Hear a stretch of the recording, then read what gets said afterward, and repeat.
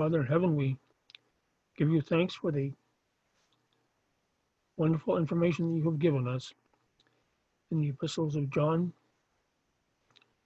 Tonight we're looking at the first epistle of John, and we are so thankful that you have given us the material, the ways that we can safeguard ourselves, the way that we can identify heresy, the way that we can make sure that we and our teachers are following you, and that we will not be led astray by false teachers, by heretics. We thank you for this. We thank you for the security and the safety that you provide us in your Son, Jesus Christ, in whose name we pray. Amen. Tonight we're going to be looking at the first epistle of John. I have entitled it, Jesus Christ, Our Life.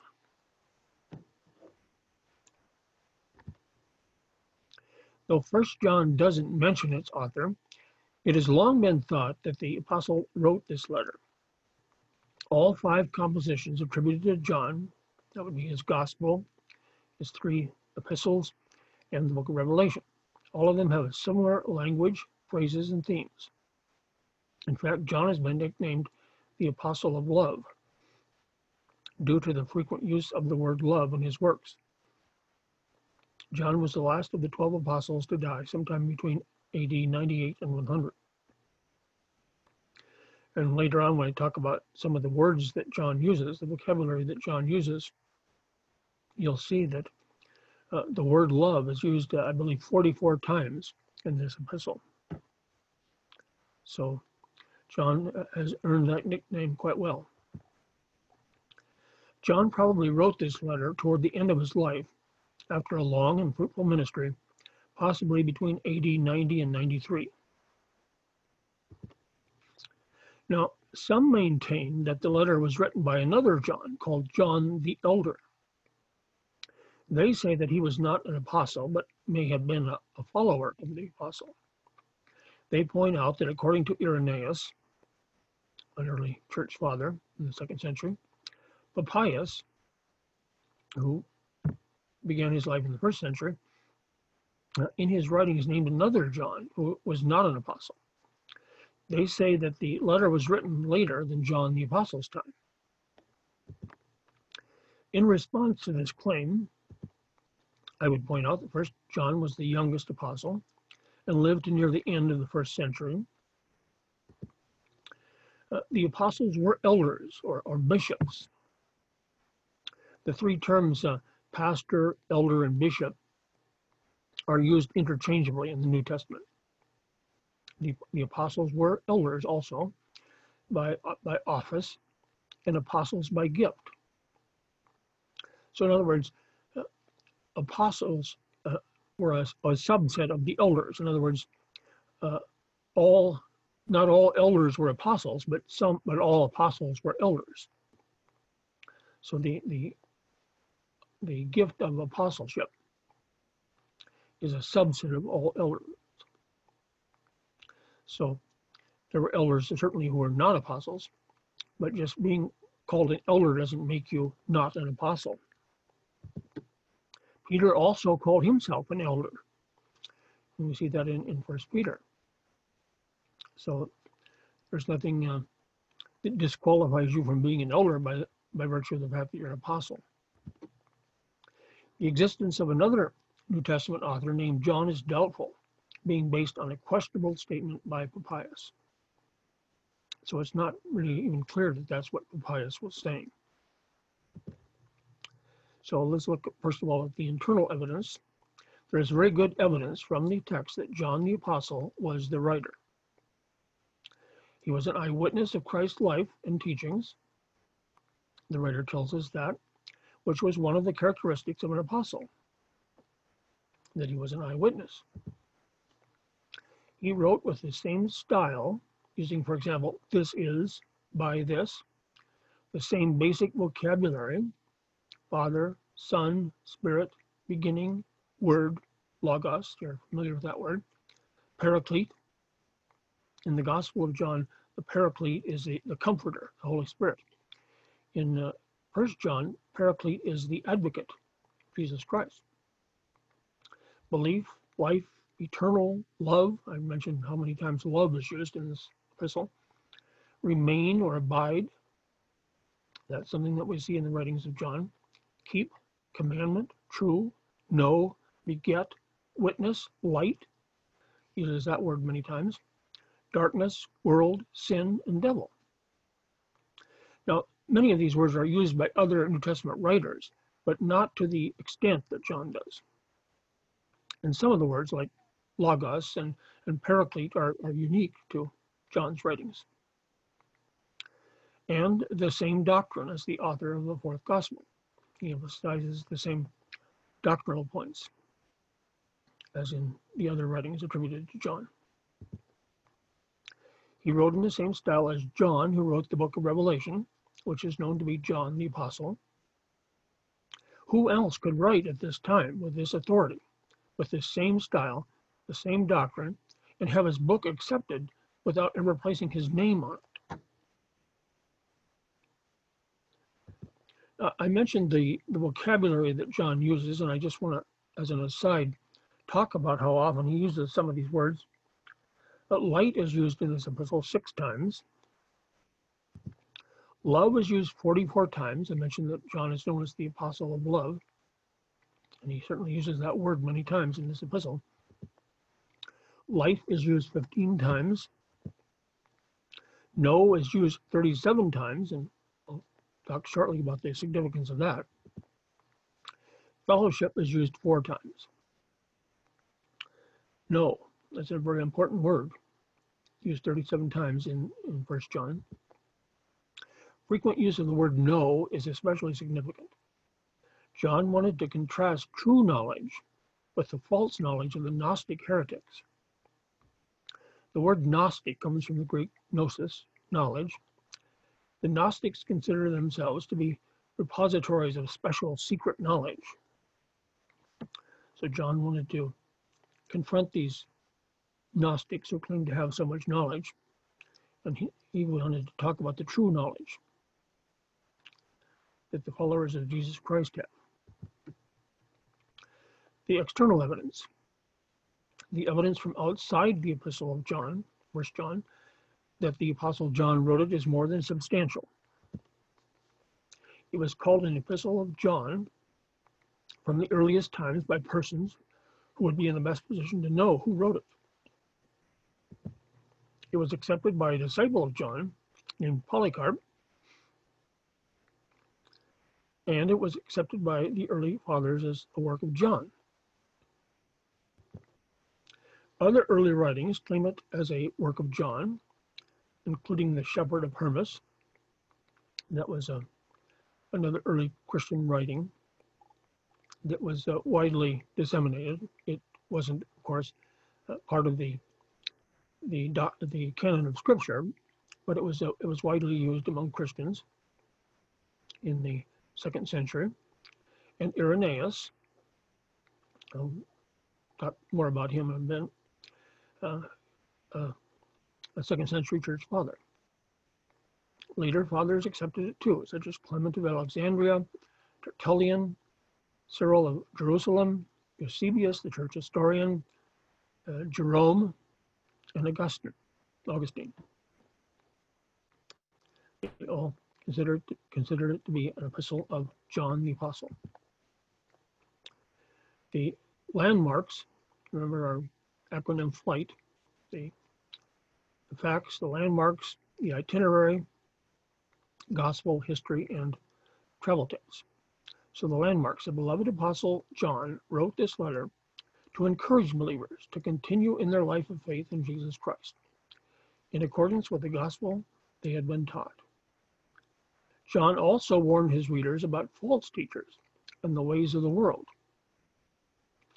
and proclaimed the preeminence of love, both God's love for us and our dutiful response to love one another. John wrote to define and defend the nature of Jesus Christ. That's a big part of this epistle, the true nature of Jesus Christ, to defend that against heretical teachings. Most notable among these was Gnosticism. I mentioned Gnosticism before. The teaching that anything physical or material is evil, that only the spiritual is good. By the way, you should be able to see a problem with that, because clear back in the book of Genesis, the first chapter, where we read about God's creation, we see that over and over again, God pronounces everything was good in the physical world. So that certainly doesn't square with the Gnostic idea that only the spiritual is good and the physical or material is evil. This belief directly attacked the incarnation of Christ, because if matter is evil, then Jesus could not be a perfect physical man. But John powerfully set forth Jesus as both deity and humanity. There are many ways that we could outline the book of 1 John, but I'll just give you this. In it, we talk about advance in divine light, walk in him. John is urging Christians to walk in this divine light that has been given to us. Secondly, the attitude toward divine love, dwell in him. And then thirdly, affinity with divine love, live in him. So we dwell in his love, and that love should then extend outward from us to our brethren. Gospel. On the one hand, who could argue against or make small the immeasurable, unending wonder of God's grace, his unmerited favor shown to us on the cross? But on the other hand, we're not called to live however we want and just let grace do its thing. We have a responsibility to respond to grace by living according to God's truth and walking in the light. That becomes very significant in this epistle. There's no wiggle room there, according to John. This is the message which we have heard from him and declare it to you, that God is light, and in him is no darkness at all. If we say that we have fellowship with him and walk in darkness, we lie and do not practice the truth. But if we walk in the light, as he is in the light, we have fellowship with one another, and the blood of Jesus Christ cleanses us from all sin.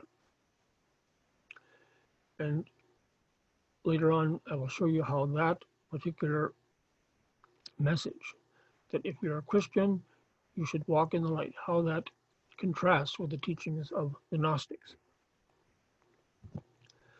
Following Jesus is countercultural, because it means totally rejecting the world's way of thinking and living. Once you embrace the good news and receive the gift of grace and salvation in Christ, you then live it out in your thoughts, words, and deeds. As you learn God's truth and put it into practice, you will be transformed. Your life will become rooted in truth, joy, peace, and the assurance of everlasting life.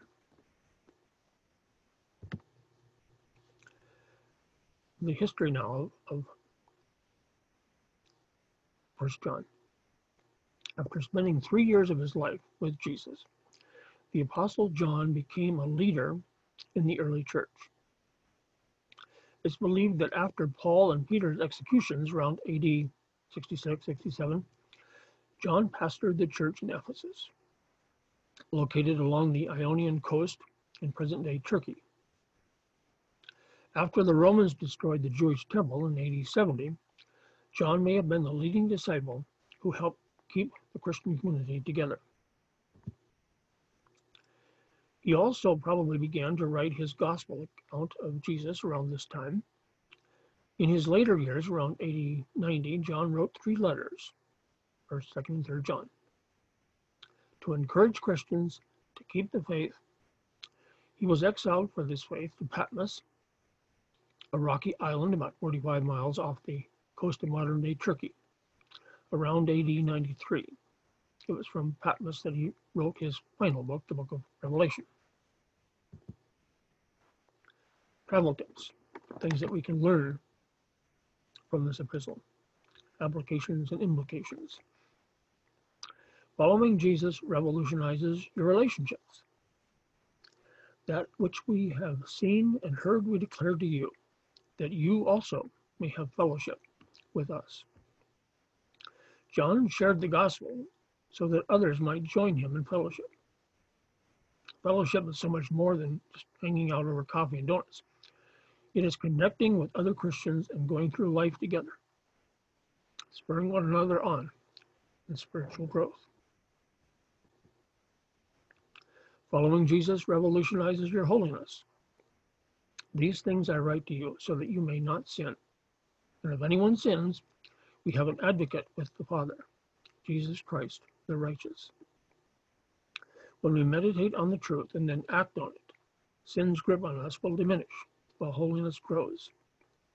And when we do stumble, as we will, we can fall back on the grace of our great advocate before the Father, Jesus Christ. Following Jesus revolutionizes your joy. These things we write to you, that your joy may be full. Joy comes from receiving and embracing the message of the gospel, a sure sign that God's presence in your life is real. Knowing the authentic Jesus produces authentic fellowship with God and with other believers, and that in turn produces joy. Following Jesus revolutionizes your discernment. The anointing which you have received from him teaches you concerning all things and is true and is not a lie. Hone your ability to discern good from evil and truth from lies by reading and learning the Word. John called us to test the spirits, in essence, to take something we've heard or been taught and check it against the truth of Scripture. Following Jesus revolutionizes your security. These things I have written unto you, that you may know that you have eternal life. Not just think it, kind of wonder if you do, but to know that you have eternal life. Over and over again in this letter, John wrote about what we as believers know, not what we think or feel, but what we're sure of. Having faith in Jesus isn't based on wishful thinking or flimsy hopes, but on the strong, confident assurance that through him we have eternal life. Addressees. To whom was this epistle addressed? The recipients of the letter were a group of mostly Greek-speaking Jewish churches with Gentiles as well. They were John's disciples, little children, he called them.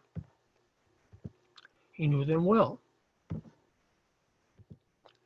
They knew him well, since they accepted his book without even his name on it. So he didn't have to say, this is from John. They knew it was from John. They were warned about idols, which was not a Jewish problem, but was part of Greek culture. After all of the years of Israel turning again and again to idolatry, before they went into the Babylonian captivity, they finally learned their lessons. So idolatry was not a big problem for the Jewish people after that, but of course it was a continuing problem with the Greek converts to Christianity. They were being influenced by the heresy of Docetism, which denied the humanity of Christ. And I'll talk more about that, about both of these heresies, Gnosticism and Docetism, which is a particular flavor of Gnosticism. The readers were located in Asia Minor, modern Turkey, probably the same general area as the 7 churches in Revelation that John wrote to later. The literary form of 1 John. 1 John is not like the epistles of Paul. 1 John has no introduction, no author's greetings or concluding salutations. Yet the statements I am writing and these things I have written to you show that originally 1 John was not an oral sermon, but a written composition. The affectionate "my dear children," by which the writer repeatedly addresses his audience, implies a limited circle of Christians with whom he is closely acquainted. According to early church tradition, John lived in Ephesus during his old age. Therefore, 1 John is probably a general letter written in sermonic style to Christians he came to know in Asia Minor, in the region around Ephesus. The purposes of 1 John, there are at least 4 reasons for John's writing the book that can be seen in the text. He wanted to urge them to continue in their fellowship with God and other believers. He desired to warn them against denial of Christ's humanity, a heresy called Docetism. He wished to exhort them not to sin and to remind them of the provision for sin made by Christ.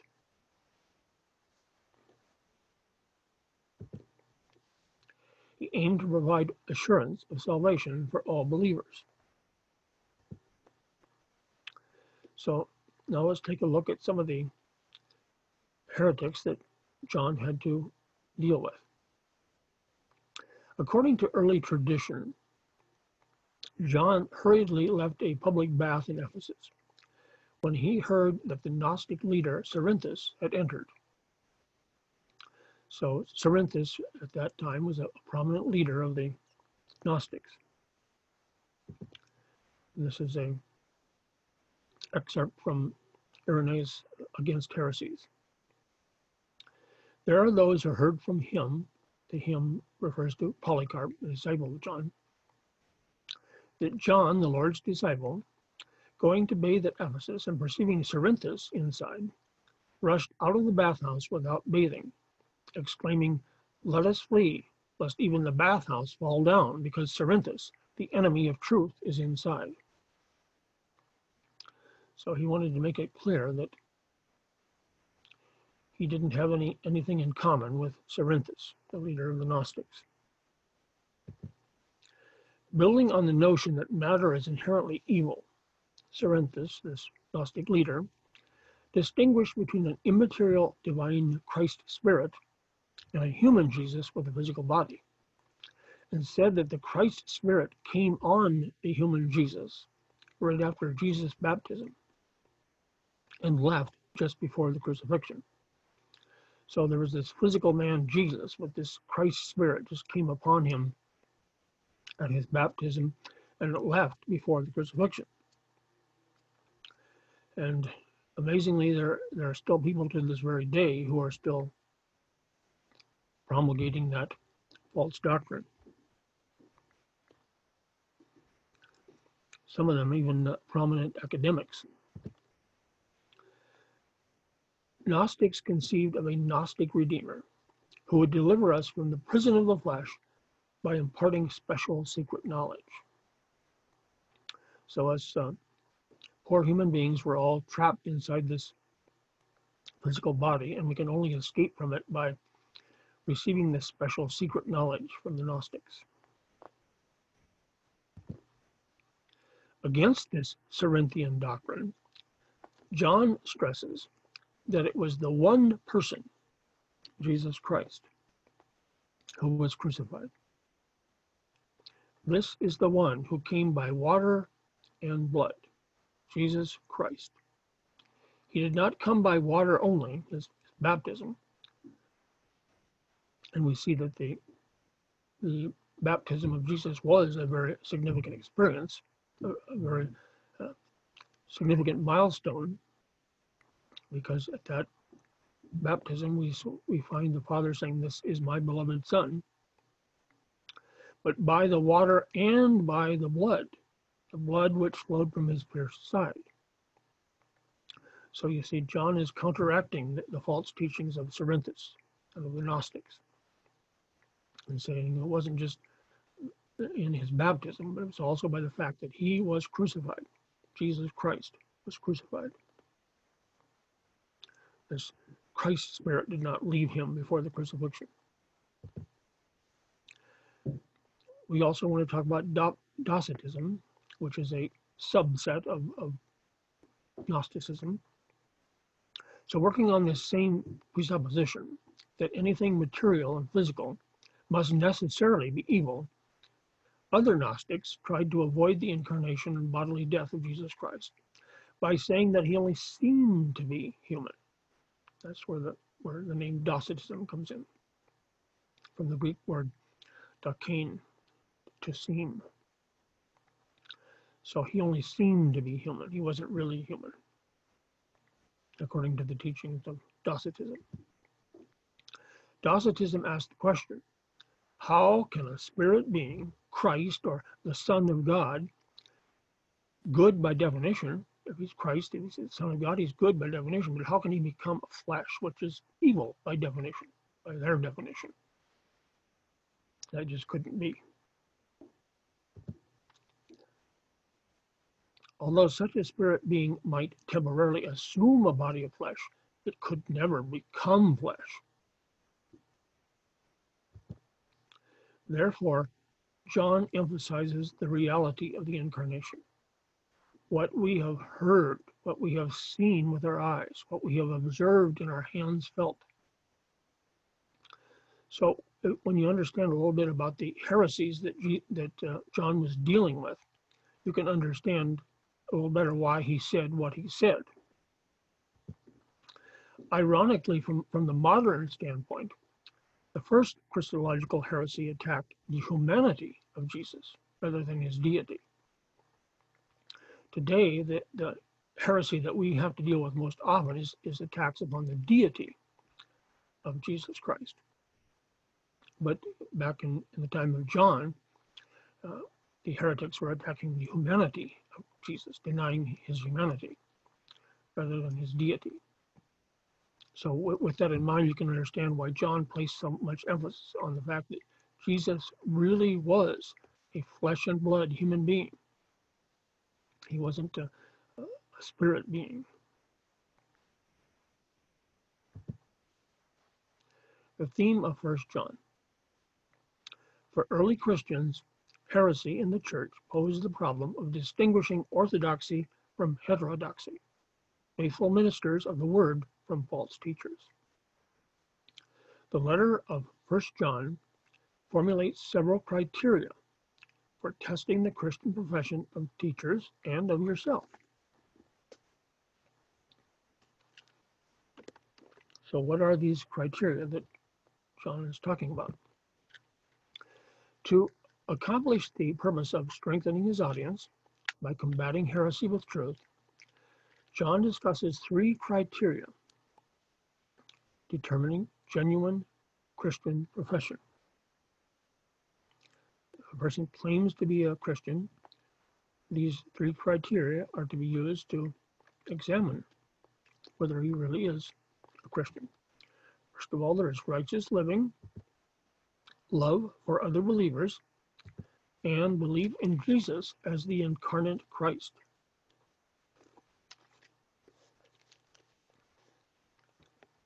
The Savior who actually did come in the flesh.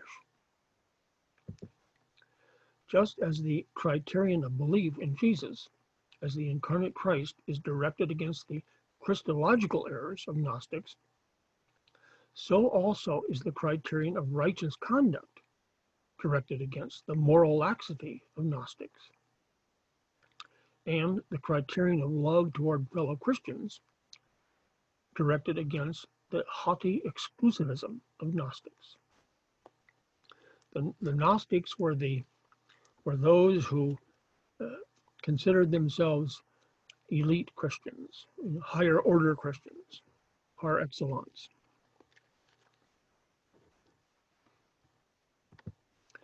The Gnostics prided themselves on their Christian freedom to do anything they pleased, including freedom to sin.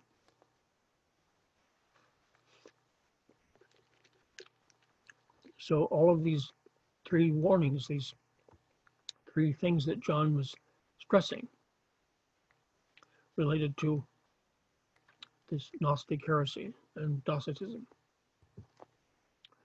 So one of the things that I find interesting about how the epistle of 1 John is arranged,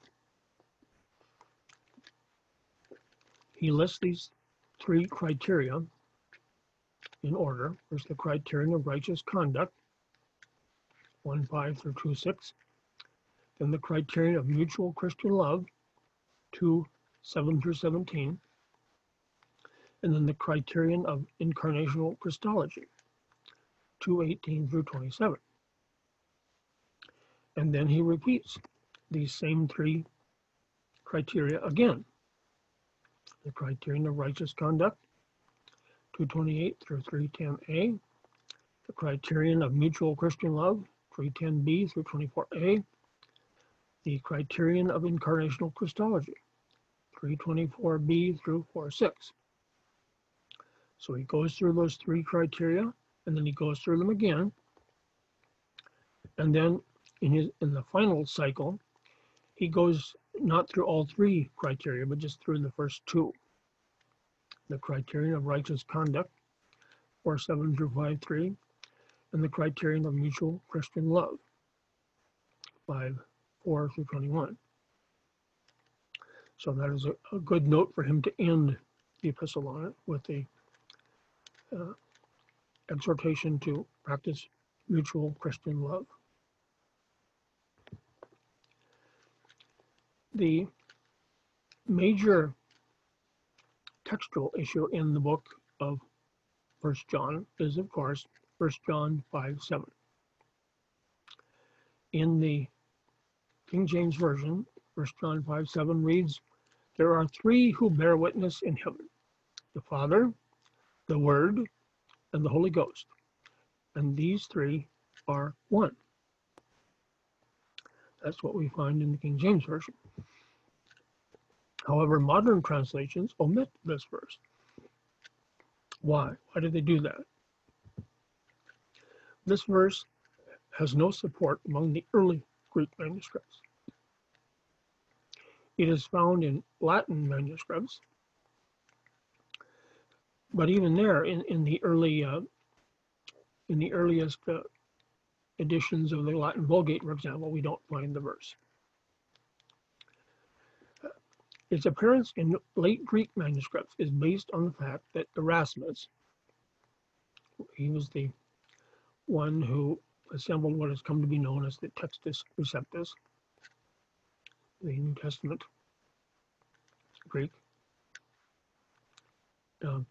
Remember that in most of the Greek manuscripts that we have, the early Greek manuscripts, we don't have the entire New Testament in one book. We have individual books or collections of some of the books, but not all together. So Erasmus compiled an entire New Testament from the Greek manuscripts. And Erasmus was placed under ecclesiastical pressure by the Roman Catholic Church to include it in his Greek New Testament of 1522, having omitted it in his two earlier editions of 1516 and 1519, because he could not find any Greek manuscripts that contained it. So there were Latin manuscripts that contained this verse, and Erasmus was under pressure from the Roman Catholic Church. They were asking him, well, why haven't you included this verse in your New Testament? And Erasmus answered simply, well, I can't find that verse in any of the early Greek manuscripts. Well, the Catholic Church went to Erasmus and said, voila, here's a Greek manuscript that has that verse in it. Well, in my opinion, they had just manufactured a Greek text that had that verse in it. There weren't any early Greek manuscripts that had it in it. So probably its inclusion in the Latin Bible results from a scribe incorporating a marginal comment, what we call a gloss, into the text as he copied the manuscript of 1 John. So this is something that happens quite often with copyists, scribes copying the New Testament. is that a scribe would see this marginal note and he'd think, oh, maybe that was supposed to be in the text, and an earlier copyist forgot it, left it out, so he put it in the margin. So maybe I'd better put it back into the text. Well, the indications are that it wasn't originally in the text, that it was added later. So that's 1 John 5:7. And putting it in the text violates almost every rule of textual criticism. And if you want to know more about the rules of textual criticism, I would refer you back to a study that I did some time ago about the subject of textual criticism, in which I went through at length how scholars use the rules of textual criticism to determine what was the original text. Just as a reminder, a good way to remember these rules of textual criticism is bobsled. So the bob part of bobsled is the external evidence. So Bob is best, oldest, broadest. The best text, the oldest text, and the broadest. In other words, the ones that are used most widely. If the texts are just a certain variant of the text is just found in a particular geographical area, it's probably not real reliable. So best, oldest, broadest. And then the internal evidence, the sled part of bobsled,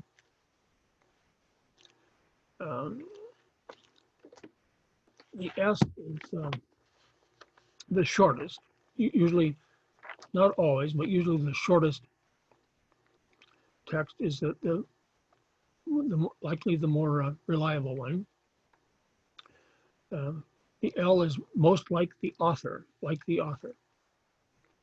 And that would especially apply with people like Paul, who wrote many books of the Bible. If you're trying to decide which variant is most likely the correct one in one of Paul's epistles, well, think about what he says in his other epistles and see which one seems the most likely something that Paul would write. And then the E is the text, the variant that best explains the others. That's probably the correct one. And then lastly, the D, difficult.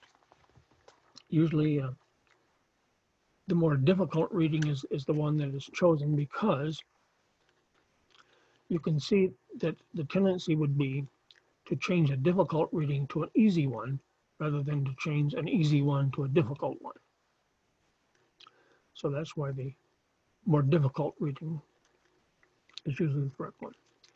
Even the New King James Version, which generally retains the longer readings and disputed passages, for example, the longer ending of the Gospel of Mark, or the incident in John, Gospel of John, of the woman taken in adultery.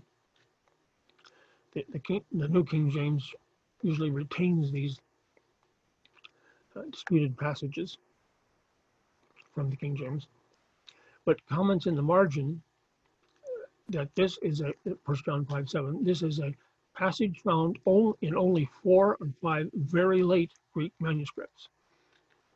So it's not found in the early Greek manuscripts at all. All right, some of the alleged discrepancies and contradictions in 1 John. Doesn't John contradict himself when he asserts that Christians are without sin? John affirms in 3:9, whoever has been born of God does not sin. But in the first chapter, he insisted, if we say that we have no sin, we deceive ourselves, and the truth is not in us.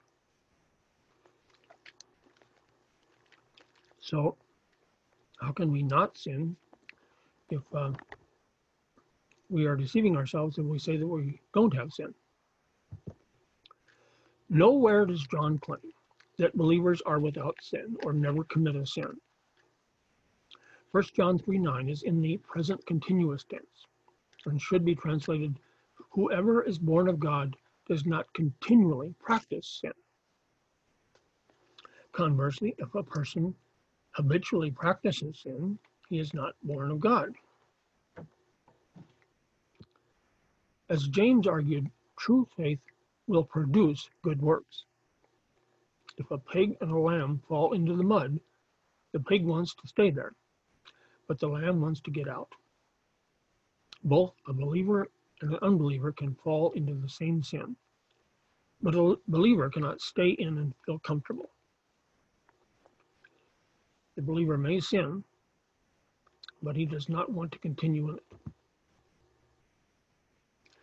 It must also be pointed out that to say one cannot sin can be understood in various ways. It might be understood as one cannot sin mortally, lose his life. That's possible. But there are scriptures in the Bible that talk about Christians who did lose their lives through sinning. One of the most prominent ones is in 1 Corinthians 11, where it's talking about people, Christians, who are observing the Lord's Supper improperly. And it talks about, as a result of that, some were sick and some had fallen asleep. In other words, they had died. So that's possible, but not very likely. One cannot sin absolutely, lose salvation. Well, that's impossible because we are told repeatedly in Scripture that once a person is regenerated, they cannot lose their salvation.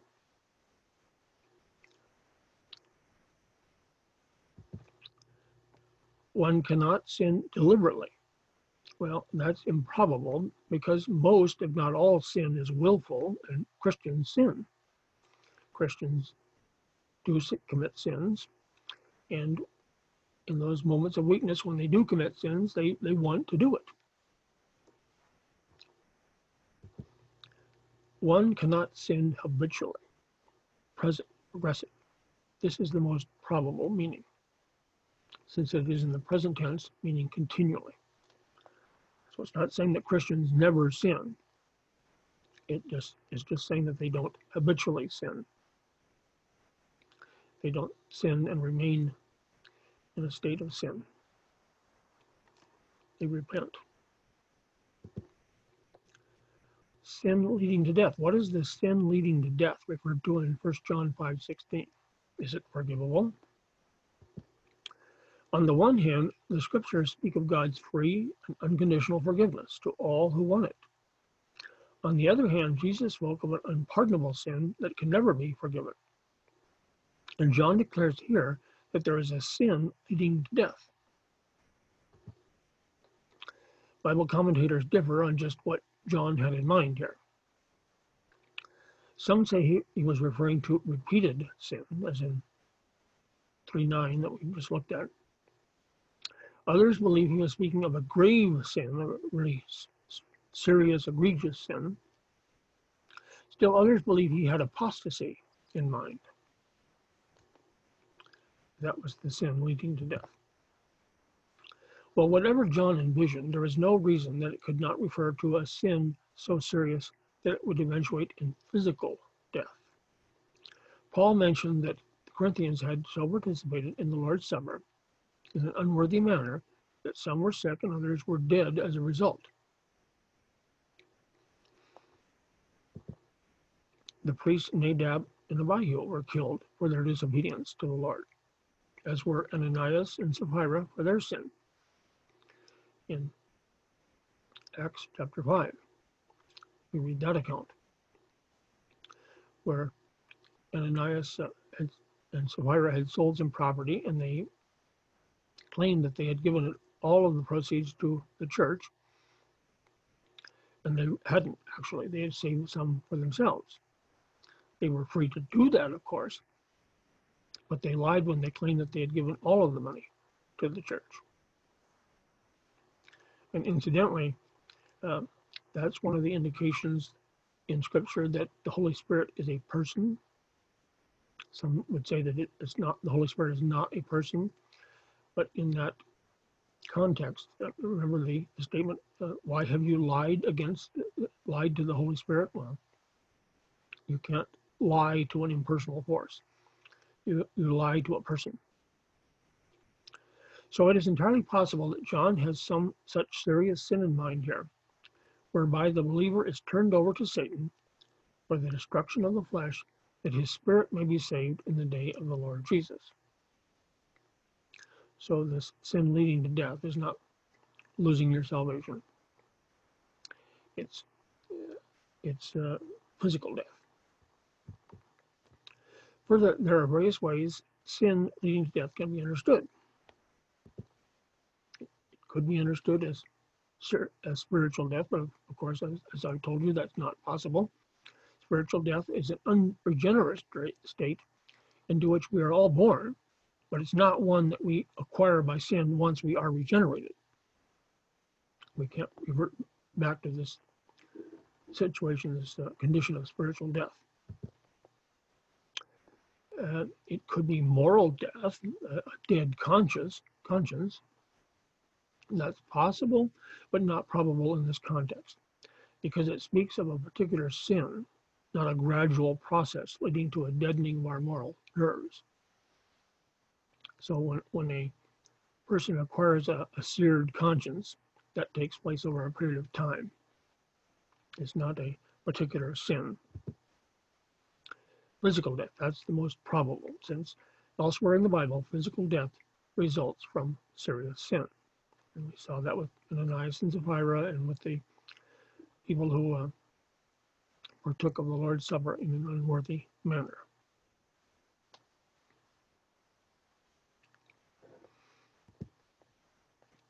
So I want to leave you with this, a comparison of John's epistles. Today we looked at First John, the epistle of 1 John, and next time we'll look at 2nd and 3rd John. So let's compare those three epistles. Back in the Gospel of John, Jesus said, I am the way, the truth, and the life. Well, in 1 John, Christ is the life. In 2nd John, Christ is the truth. And in 3rd John, Christ is the way. So we see that John ties his writings together. So in his gospel, he records Jesus as saying, I'm the way, the truth, and the life. And then he elaborates in his epistles on each of those items, the life, the truth, and the way. So that is 1 John. We'll conclude with a word of prayer. Father, we thank you that you have not only saved us, but you have given us the means whereby our salvation can be assured, can be safeguarded, and we can be protected from falling away from the precious truth that you have given us. Our salvation does not depend on our ability to cling to you.